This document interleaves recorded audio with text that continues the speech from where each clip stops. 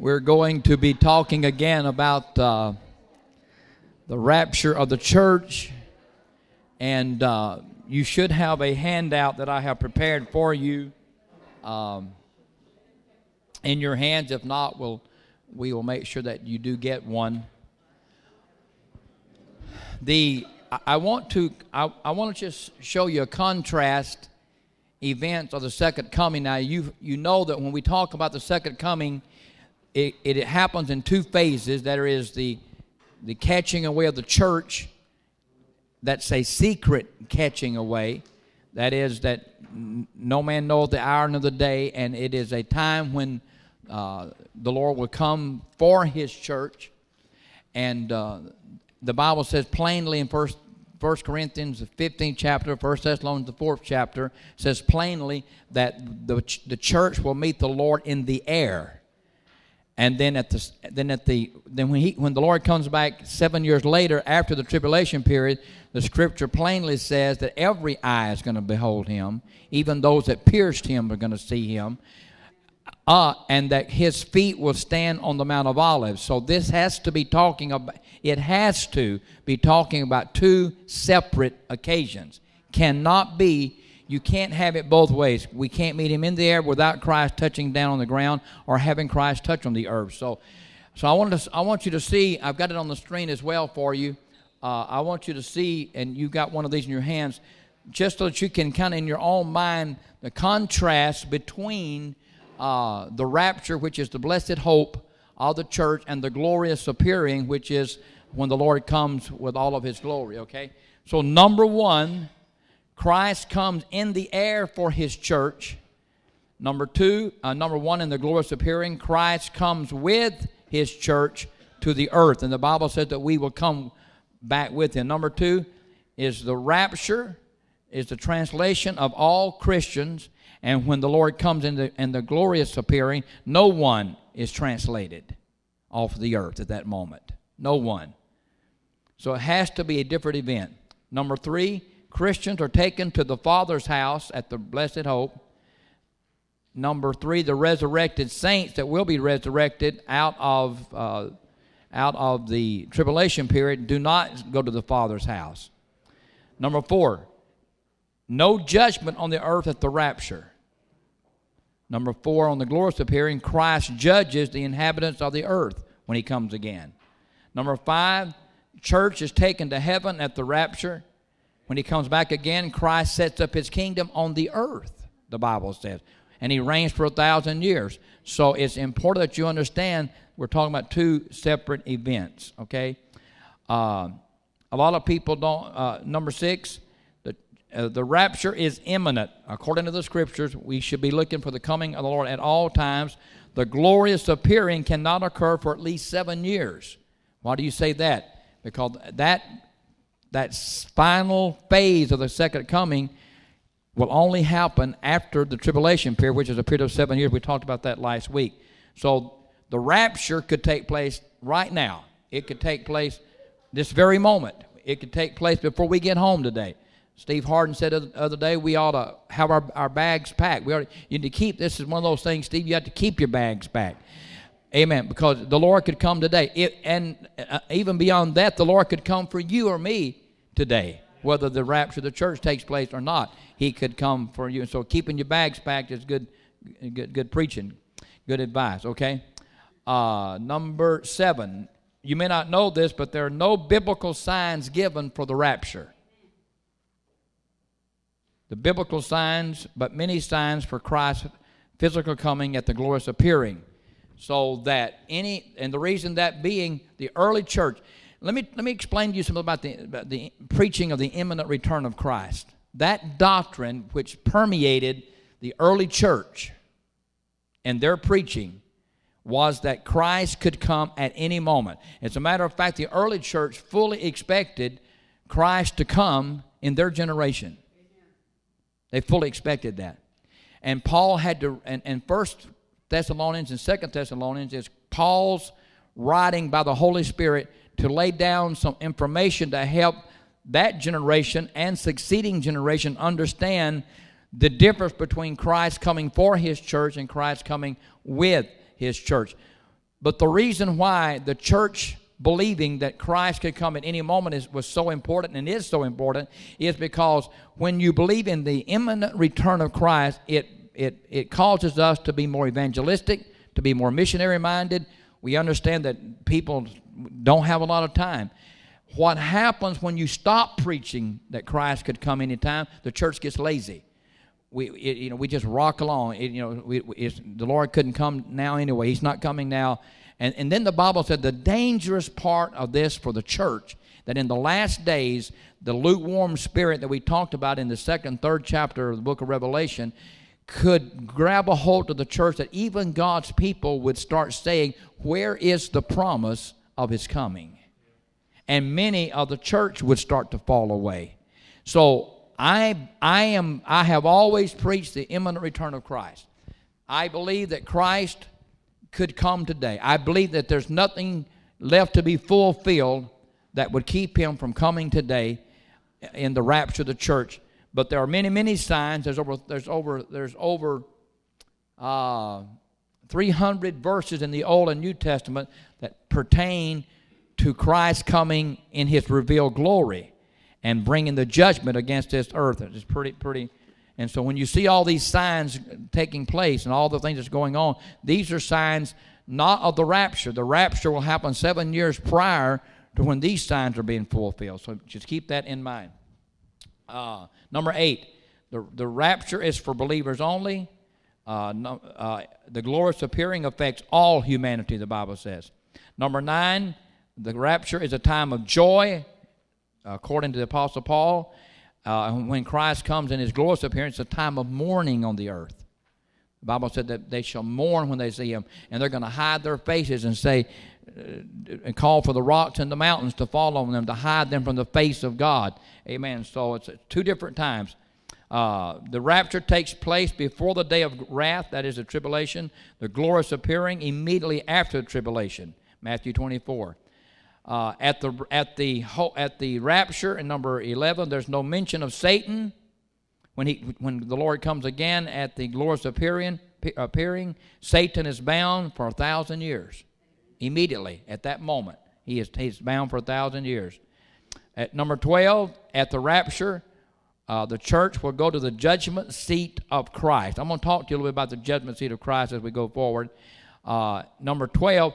One of the reasons why it's so important, I believe, that you understand what we call the pre-tribulation rapture, is there's some events that have to take place. Okay, my slides are moving ahead of me here.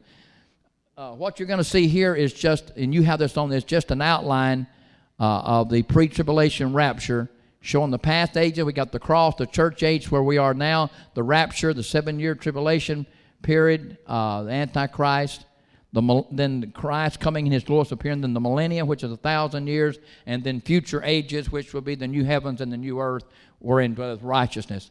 2 things, I don't know if you can make this out on your copy or not, but 2 things: the Father's house, you will see it taking place, the judgment seat, according to 1 Corinthians 3, and the marriage supper of the Lamb, which is the marriage of Christ to the church. These 2 events happen in heaven. Now, the reason I'm making a point here is because if the rapture and the second coming are the same event and they happen at the same time, there is no time left. There's no time to fit in these 2 events, which are 2 of the most important events that's going to be celebrated in heaven. One is the marriage supper of the Lamb. 2 is the judgment seat of Christ. The judgment seat of Christ is where the church will be rewarded for their service. That judgment is not whether you're saved or lost. If you went up in the rapture, you got it made. You were saved. So this has nothing to do with you losing your salvation when you get to heaven. This has everything to do with being. That's why this is another point. That's why when we get into the 4th chapter here of Revelation, and you see the church, which is symbolic of the 4 and 20 elders, when you see them casting their crowns at his feet, they have already received these crowns. Where did they get them at? They got them during the judgment seat at the marriage supper. The judgment seat would take place, the marriage supper, and everyone will be presented crowns of accomplishment. Not crowns of, Jesus gets the crown that for the ruler. We get crowns of service, but we will cast our crowns at his feet. Another point that makes it clear, I believe, that the rapture of the church will take place before the 7-year period. We get our crowns early. We get our crowns then. So if you figure the timeline, if you try to have the second coming and the rapture taking place at the same time, one of my pastor friends refers to it as the elevator trip. You know, the church goes up and straight right back down. You know, boom, up, down. You know, the church got caught up and met the Lord in there and come right back to the earth in just seconds. That's not scriptural, I don't believe. Let's see, the marriage supper of the Lamb, verse 13. Verse 13, for glorious appearance, his bride descends with him. Number 14, for the rapture, only his own see him at that time. And the glorious appearing, every eye will see him. At the rapture, the tribulation begins. At the glorious appearing, the 1,000 years of Christ begins. So we're talking about two different, totally different comings and two different events, all right? Now, all of this will be on the handout that I gave you. Okay, under the judgment seat. Let me get back up here again. 1 Corinthians 3, 9 through 15. And the Father's house also is a part of the rapture when Jesus said, in my Father's house are many mansions. That's we use that for a funeral verse a lot of times. John chapter 14, 1 through 3. In my Father's house are many mansions. If it were not so, I would have told you I go to prepare a place for you. This is the rapture part. I go to prepare a place for you. And if I go and prepare a place for you, I will come again and receive you unto myself, that where I am, there you may be also. That's not only just a wonderful, wonderful comfort for funerals. That is a rapture verse. That is a rapture verse, all right? Okay, let's... I won't have time to finish this, but I want to go ahead and go through this because I'm going to move next Sunday into a verse-by-verse study of the 4th chapter, which is going to be pretty amazing because for the first time in all of the Bible and in the first time in all of revelation of God to man, we get to see the throne of God. It's the first time ever it is revealed to us, and the revelation of that throne will really just blow you away. And I can't even hardly talk about it without the excitement overwhelming me. Now, I mentioned this, I think, last Sunday in one of the services, not in this class, maybe last Wednesday night. Probably in 2 weeks from now, we're going to begin the 5th chapter of the book of Revelation. And from there through the 19th chapter, it's one of the most graphic descriptions of human destruction and human suffering that Christ said the Old Testament rather called it the time of Jacob's trouble. Jesus calls it a time of wrath and trouble in the 24th chapter of Matthew like the world has never known. That would include the Holocaust. That would include all the ravages of all the wars. That would include all of the horrible events that have taken place in history. That in these 7 years, especially the last 3.5, the first 3.5 years, as we're going to find out, will be a time of the Antichrist, this world leader. He won't be called the Antichrist. That's not going to be his title. The Scripture shows us his true nature. He will be called an incredible, gifted world leader that will have all the answers to all the problems. He'll solve the energy crisis. He'll solve the Middle East crisis. He'll be the one guy who will come up with a plan that not only will the whole world agree to, but Israel will sign on to. The only guy, this incredible guy. He'll have all the answers. It is the devil's attempt to recreate Christ. And it will be the anti of Christ. The Bible said he'll do miracles. He'll raise the dead. He'll do signs and wonders. Even the people on the earth of that day the Bible said they will marvel at this man. The word, they will not just worship. Finally, it says they will marvel, and then they will worship him. That first 3.5 years will be the tribulation time, but it will be building up. And it's at the middle of that 3.5 years where he will break his covenant with the Jews, and he will offer an abomination of desolation in Jerusalem, and then there will take place the mark of the beast. And now, not just that number that you already had during that time. Now, if you don't have it, you can't buy nor sell. And then the tribulation saints, of which we'll talk about, these are people that will be saved during the tribulation. There'll be many people saved during the tribulation. We'll show you that as a result of the 144,000 who are super evangelists that help evangelize the world after we're gone.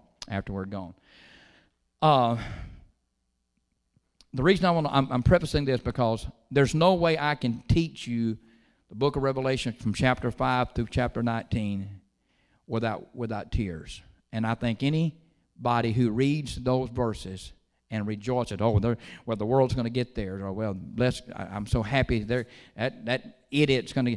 I can't listen. There's a lot of wrong going on in this world, but I don't think I can rejoice that anybody goes to hell. I just don't think I can do that. So when I'm teaching you these chapters, I will be teaching it from a broken heart.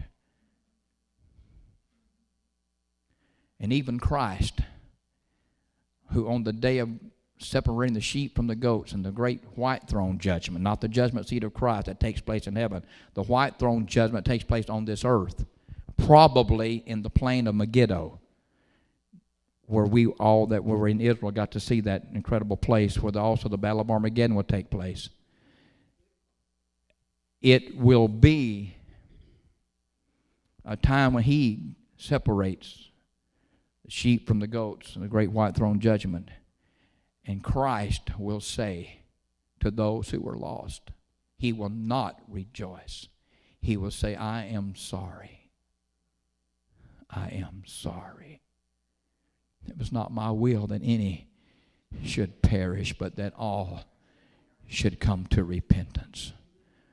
But the Bible said hell that was created for the devil and his angels has been enlarged from beneath to receive the multitudes of people who will fall headlong because of their sin. And when you go through the book of Revelation and all these things begin to happen, you would think surely they'll repent now. And the Bible says when these events happen, that they repented not of their fornication, they refused to hear, they refused to repent, and so many of these people will die. Many of these people will end up in hell and the lake of fire. I will teach you the book of Revelation with all that I can teach you about it, which will be very limited compared to the depth that is there. But I just must tell you, there's no way I can rejoice that when the Bible says that a third of the earth is burned up with fire at one time, and a third of the people and the animals they're evaporated by that death ray, whatever that it would be, whether that's an atomic bombs or whether that is the fire of judgment falling out of the heavens. I cannot rejoice that those people may never see God in peace. I can't rejoice in that. All right? So some of the books I have read over the years, it's almost like the authors are saying, well, we're having to put up with a lot now, but bless God, they're going to get theirs. And that breaks my heart. Why can't we say, God, save some of those people? Even, when we pray for our Congress and our Senate and our Supreme Court judges and our president, and all of them are making decisions that are not godly, and all of them are making choices that are not in alignment with the Word of God. And as much as that pains my heart, as much as I disagree with the policies of our government, there's no way I would want one member of the Supreme Court to go to hell. There's not one way. I want one member. It's not one. No, I pray that somehow God will convert them, that they would turn, that even our president and our Congress and our leader would turn their hearts toward the Lord. Amen. Praise God. Because Christ he never wants to give the last altar call. But the Bible said there will come a day, Brother Hart, there will come a day when the fullness and the times of the Gentiles be come in, and God will shut the door as he did on Noah's boat.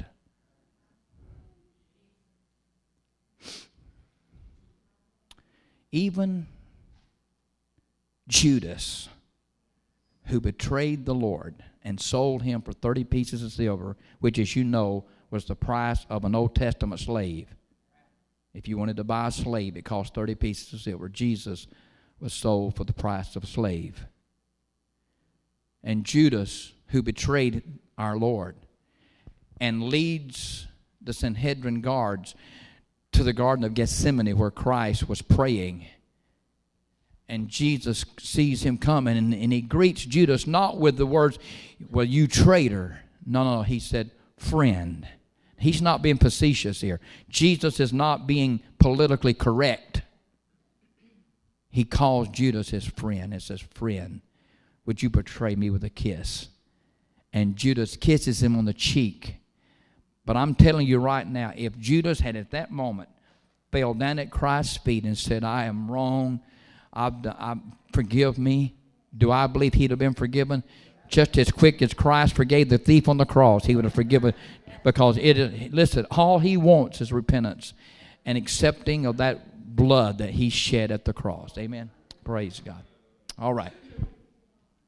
Praise God. 1 Thessalonians chapter 4, if you want to turn in your Bible there, we'll begin with verse 13. 1 Thessalonians chapter 4, we'll begin at verse 13. Now, I'm going to give you reasons why I believe that the church will be. Why is this important? Let me explain why you're turning. It's important to me. Number one is our hope. The devil would love to rob the church of our hope. Because sometimes in this life, the only thing we have is hope. In situations. And if the devil could rob us of our hope that Christ was going to come and save us, keep his word that he's going to save us from the wrath that is to come. That's what Christ said to the church. I will save you from the wrath that is to come. Several times he talked about you have been saved from the wrath that is to come. If the devil could create a mindset that, well, we don't have that hope. And that we're and that all you've got to look forward to is the Antichrist and the mark of the beast, and the majority of the church being annihilated by this Antichrist. That's not much hope to look forward to. That's not a blessed hope. The rapture is a blessed hope. That's why it's called the blessed hope. But I would not have you to be ignorant, brethren, concerning them which are asleep, that is, those that had passed away, that you sorrow not, even as others which have no hope. Boy, there's that word. For if we believe that Jesus died and rose again, even so also them which sleep in Jesus will God bring with him. For this we say unto you by the word of the Lord, that we which are alive and remain unto the coming of the Lord shall not prevent them which are asleep. Now he's speaking of the church. He's not speaking of the sinners that are dead, because the only people raptured or resurrected at the rapture would be Christians. The Bible said the rest of the dead will not live for another 1,000 years, and they'll come up at that time. So we're not talking about that resurrection. We're talking about the resurrection that takes place at the rapture. For the Lord himself shall descend from heaven with a shout, and the voice of the archangel, with the trumpet of God, and the dead in Christ shall rise first, and we which are alive and remain shall be caught up together with them in the clouds to meet the Lord in the air, and so shall we ever be with the Lord. And this is an important verse right here, verse 18. Wherefore comfort one another with these words. Now, why would the Apostle Paul tell us to be comforted with these words if it's speaking of the church having to go through the tribulation period? These words will not be words of comfort. These will be words of fear, words of get ready for this incredible, horrible time.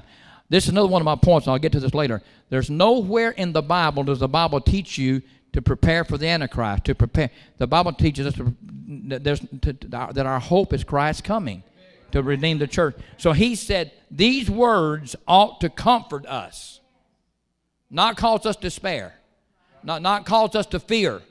Not cause us to be worried that we are, you know, I was in a church years and years ago as a young preacher preaching. I was preaching this message about the hope we have, and somehow there were people in that church, not all of them had been taught that they would have to lay down their life for, you know, for their salvation and give their life to get to heaven during the time of the Antichrist. And I began to preach to them the hope, and suddenly there were people in that church, old people, and I had one lady come to me. She said when I think about what's coming, she said, I have prayed for God to just let me go ahead and die rather than be alive on the earth when this takes place. You see what kind of that Rob? She was willing to not even live a whole. She was 50 years old. She was willing to forsake 30 more years of life to live till she was 80 or 85 years old, just in case that she's going to have to face this Antichrist and have to face this. And she was willing. She said, "I prayed, God, let me die. Let me die in my sleep. Let me have a heart attack. Let me die now. Let me get run over by a car wreck. Don't let me live and have to go through that." And I began to preach that these verses were not verses that were warning you.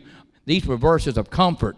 This you don't have to before you may live to be 90. It won't matter if the Lord hasn't come and you're 90 years old. You're still, amen. When the Lord comes, you're going to be called up, amen, out of this, being saved from the wrath that is to come. All right. So if you're taking notes, I want this to be point number 1. The pre-trib, I'm going to just call it's pre-trib, trib for the word tribulation. The pre-trib understanding of the second coming is the most logical position when you take the Word of God literally. I'll say that again. The pre-trib understanding or the view of the second coming is the most logical scripturally when you take the Word of God literally. Now, let me just divest here a second. What am I talking about? There are, in order for you to believe anything other than the pre-tribulation rapture, you have to take some verses of Scripture and turn them from being literal verses and make them figurative or become metaphors.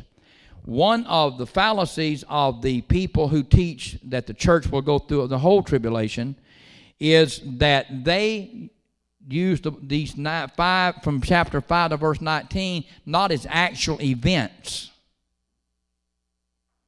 but they're speaking metaphoric, and so that it's not going to be near as bad, they say, as it looks like it's going to be. Well, here's what Jesus said about this book and the whole book. But he said, "He that addeth to or taketh from the pages of this prophecy, his name shall be taken out of the Lamb's book of life." I'm telling you whatever, when it is to be taken figuratively, it's always noted. When Jesus is telling a story and that story is a parable, he says it's a parable.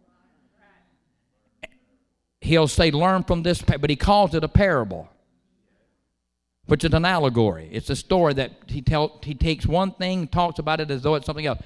But when he doesn't, it's got to be taken literally. When he doesn't say, when he tells a story about the rich man and Lazarus, he said there was a certain man who had many goods and a certain beggar named Lazarus who was laid at his gate. When Christ tells this story for the first time in ever, he pulls back the curtains and let us view just a brief glimpse. We don't get to look at it long, but just a brief glimpse of hell and the abode of the dead, both righteous and unrighteous. Now, those who say, "Well, there is no hell, and when man dies, if he was not saved, he just goes back to the dust," because that was a parable, they'll say. He was talking figuratively. No. Christ. Go back and look at it. Christ taught more about hell than he did about heaven. Even saying you ought to be so afraid of going to hell that if you have a wandering eye and your eye offends you, you ought to pluck it out He's not talking figuratively. He's talking literally. He said, or if your hand offend you, you ought to get somebody to take a hatchet and cut it off. He said, because better would it be for you to enter into heaven without one eye and one hand than to go to hell with all your members intact. That's not figuratively. He's talking literal. And so when you take, so when you read, and when you read these, what I call perverted scriptures, perverted opinions, where they take and say, well, I know that's what it says, but that's not what it means. No, don't come to me with that. I'm not going to go there. If it's to be taken figuratively, then Christ will give us that, or the Word of God, always. And you go back, how do we know when Jesus is talking about the parable of the sower? How do we know what the grounds are, the different grounds? Because later he comes back and tells us. He said the stony ground is those who have hard hearts, and the seed can't penetrate. And so he tells us, he always interprets the parables. And if there is no interpretation, then you have to take it literal. Okay, so the position of the pre-trib rapture is the most logical view of both the Old and New Testament when you take the Bible literal. Here's my other point, and I'm going to move on to my second one. There is a danger when denominations or when people or when leaders start down the trail of saying, well, this doesn't mean this. I know it says this. My question is, where is that going to stop? It won't stop, Brother Lawyer. That's why 27% of Christian clergymen today, that's 25% of Christian clergymen today, do not even believe it in a literal hell anymore and don't even teach it. 25% do not believe in the literal return of Christ to the earth. That's all figurative and spiritually. There is a group of people teaching right now, Christian group now teaching that Christ has already come, and this is it, and we're going to have to stay here, and our job will turn this earth we're into a paradise ourselves. Well, good luck on that. They tell us that things are going to get better and better. My Bible tells me that things will wax worse and worse until the end, man deceiving and being deceived. I'm going to tell you who you're going to believe, man or the Word of God. There's a danger in getting outside the perimeter of the book. Because when these people start saying, well, that doesn't mean that. I know that says that. And I've had to, and you all know, some of you that's been here for a while know that one of my closest friends I ever had that went to Bible college with him and had so much respect and love for and worked with ministry. And I had to leave fellowship with him a few years ago because that man did he first started out talking about this was figurative and this was not literal and this has happened. And you know where that's led him to? It's led him now to the doctrine of inclusion. What is that doctrine? That means that everybody is going to be saved, whether you repent or not, because Jesus died for everybody, and they're automatically saved. He told me that Hitler was saved. He told me that all the dictators of the world that has. And if Hitler, because let me just say this stretches my heart a little bit, but if Hitler, I don't know that he did, with his atrocities and murdering millions of Jews, if Hitler, 5 minutes before he died, repented and asked God's mercy, then he got it. Oh, I just can't believe that. Well, how are you going to get in? If the grace is only good for certain people, if grace is not grace, so I'm just telling you right now. So you understand something, that the grace of God is what covers us all. But this doctrine that everybody's saved, and it's not. So I asked this man. I said, "You're a missionary. Why are you going to these? If they're all going to be saved, why are we spending millions of dollars going in these countries to give them a chance to reject the gospel?" And his answer was that the work of the church now is not just the induction of Christians into the faith, but it's to make the world a better place. Build hospitals and build roads and do water wells and build schools, and all of those are good things that should be an outflow of salvation. Amen. But the gospel must be preached. Amen. And it has to come with repentance. You can't, just because Jesus died, if that blood's not appropriated to your life, that's not going to do you any good. But I'm just showing you, once you veer away and start saying, well, this don't mean this, this don't mean this, this don't mean this, this don't mean this, there's no stopping with that. And so I'm telling you, the number one reason I believe that the pre-tribulation view is the most logical view of the second coming is because you take the Bible literally.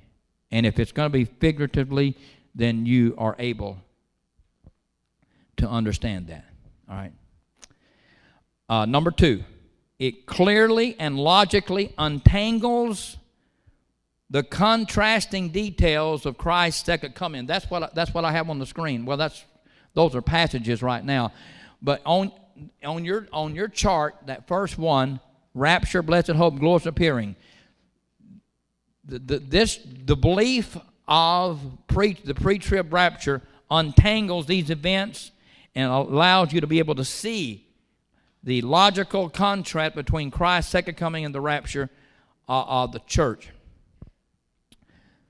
Number three, the pre-trib viewpoint allows sufficient time to interject important end-time events. Allows sufficient time to interject important end-time events. It gives us time for the Christian to be taken to the Father's house, experience the judgment seat of Christ, have time for the marriage supper of the Lamb.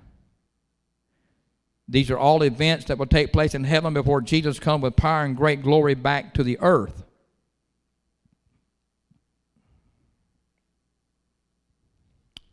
Number four, this is the only view that distinguishes between Israel and the church. And this is important. My friend that I'm speaking of, and we haven't, now, do I pray for him? Do I speak? Yes. When I tell you we don't fellowship, we don't hang out, he doesn't preach in this congregation. He doesn't preach in this pulpit, because as much as I love him, I believe he's in false doctrine. So we had to say, listen, we'll pray for each other. I'm still going to love you. Still going to pray for you. I still want to be friends. I still send my Christmas card. I said, but as long as you believe this, there's no basis for, you can't come stand in my pulpit. As long as you believe this, you can't preach here at this church anymore. We hugged each other and cried on each other's shoulder. And I've only seen him one time since. It was a heartbreaking time for me. But it was also a time that I had to stand and say, this doctrine will not, I'm going to fight this doctrine. This doctrine is not going to be loosed on this church. We don't believe that here at Abundant Life Church, and we're not going to bring people in that believe that. Amen? So that's just how that's going to be. It's the only view, now the reason it's the only view that distinguishes between the church and Israel. Because most of the other views say that Israel no longer is pertinent in God's plan. It's exactly how it's worded in their literature. That Israel is now no better or no worse than any other people on the earth. And that they're not special, they're not to be prayed for over anybody else. That Jerusalem now is no more important than Dallas or Washington or San Francisco. It's in their book. That there is not going to be a restoration of Israel. So when Paul says there's going to come a day when all of Israel is going to be saved, well, he didn't really, that's what he said. The Holy Spirit said through Paul, all of Israel shall be saved. The Bible said, don't you get all high and mighty, you Gentile church, and think you're really something special. The only reason you're where you are right now is because Israel was blinded, that the Gentiles may be grafted in. Hallelujah. And we're growing on the same trunk that Israel grew on. He said, but there's going to come a day, he said, I'm going to take the church out of here, and at that time Israel will be restored, and their eyes shall be opened. And Paul said, all of Israel shall be saved. Now that's why I believe in the pre-trib rapture, is because it still gives Israel a place as the chosen people of God. And we are today is the global day of prayer. We prayed today in our 8:30 service. Is also the day we pray for the peace of Jerusalem, which we did that in the early 8:30 service as well. Understand this, amen. Important. It's the only view that distinguishes between the church and Israel. All right. I'm gonna stop right there. I'll stop right there, and then we'll start up again next week. We need a few minutes to pray here. Thank you for being in this class. Thank you for being part of this service today. I love you all so much. I appreciate you. I am praying that this study of the book of Revelation is going to cause us to become greater soul winners and become really concerned about the lost. Amen. Amen. In Jesus' name. Praise God. You're dismissed in the name of the Lord.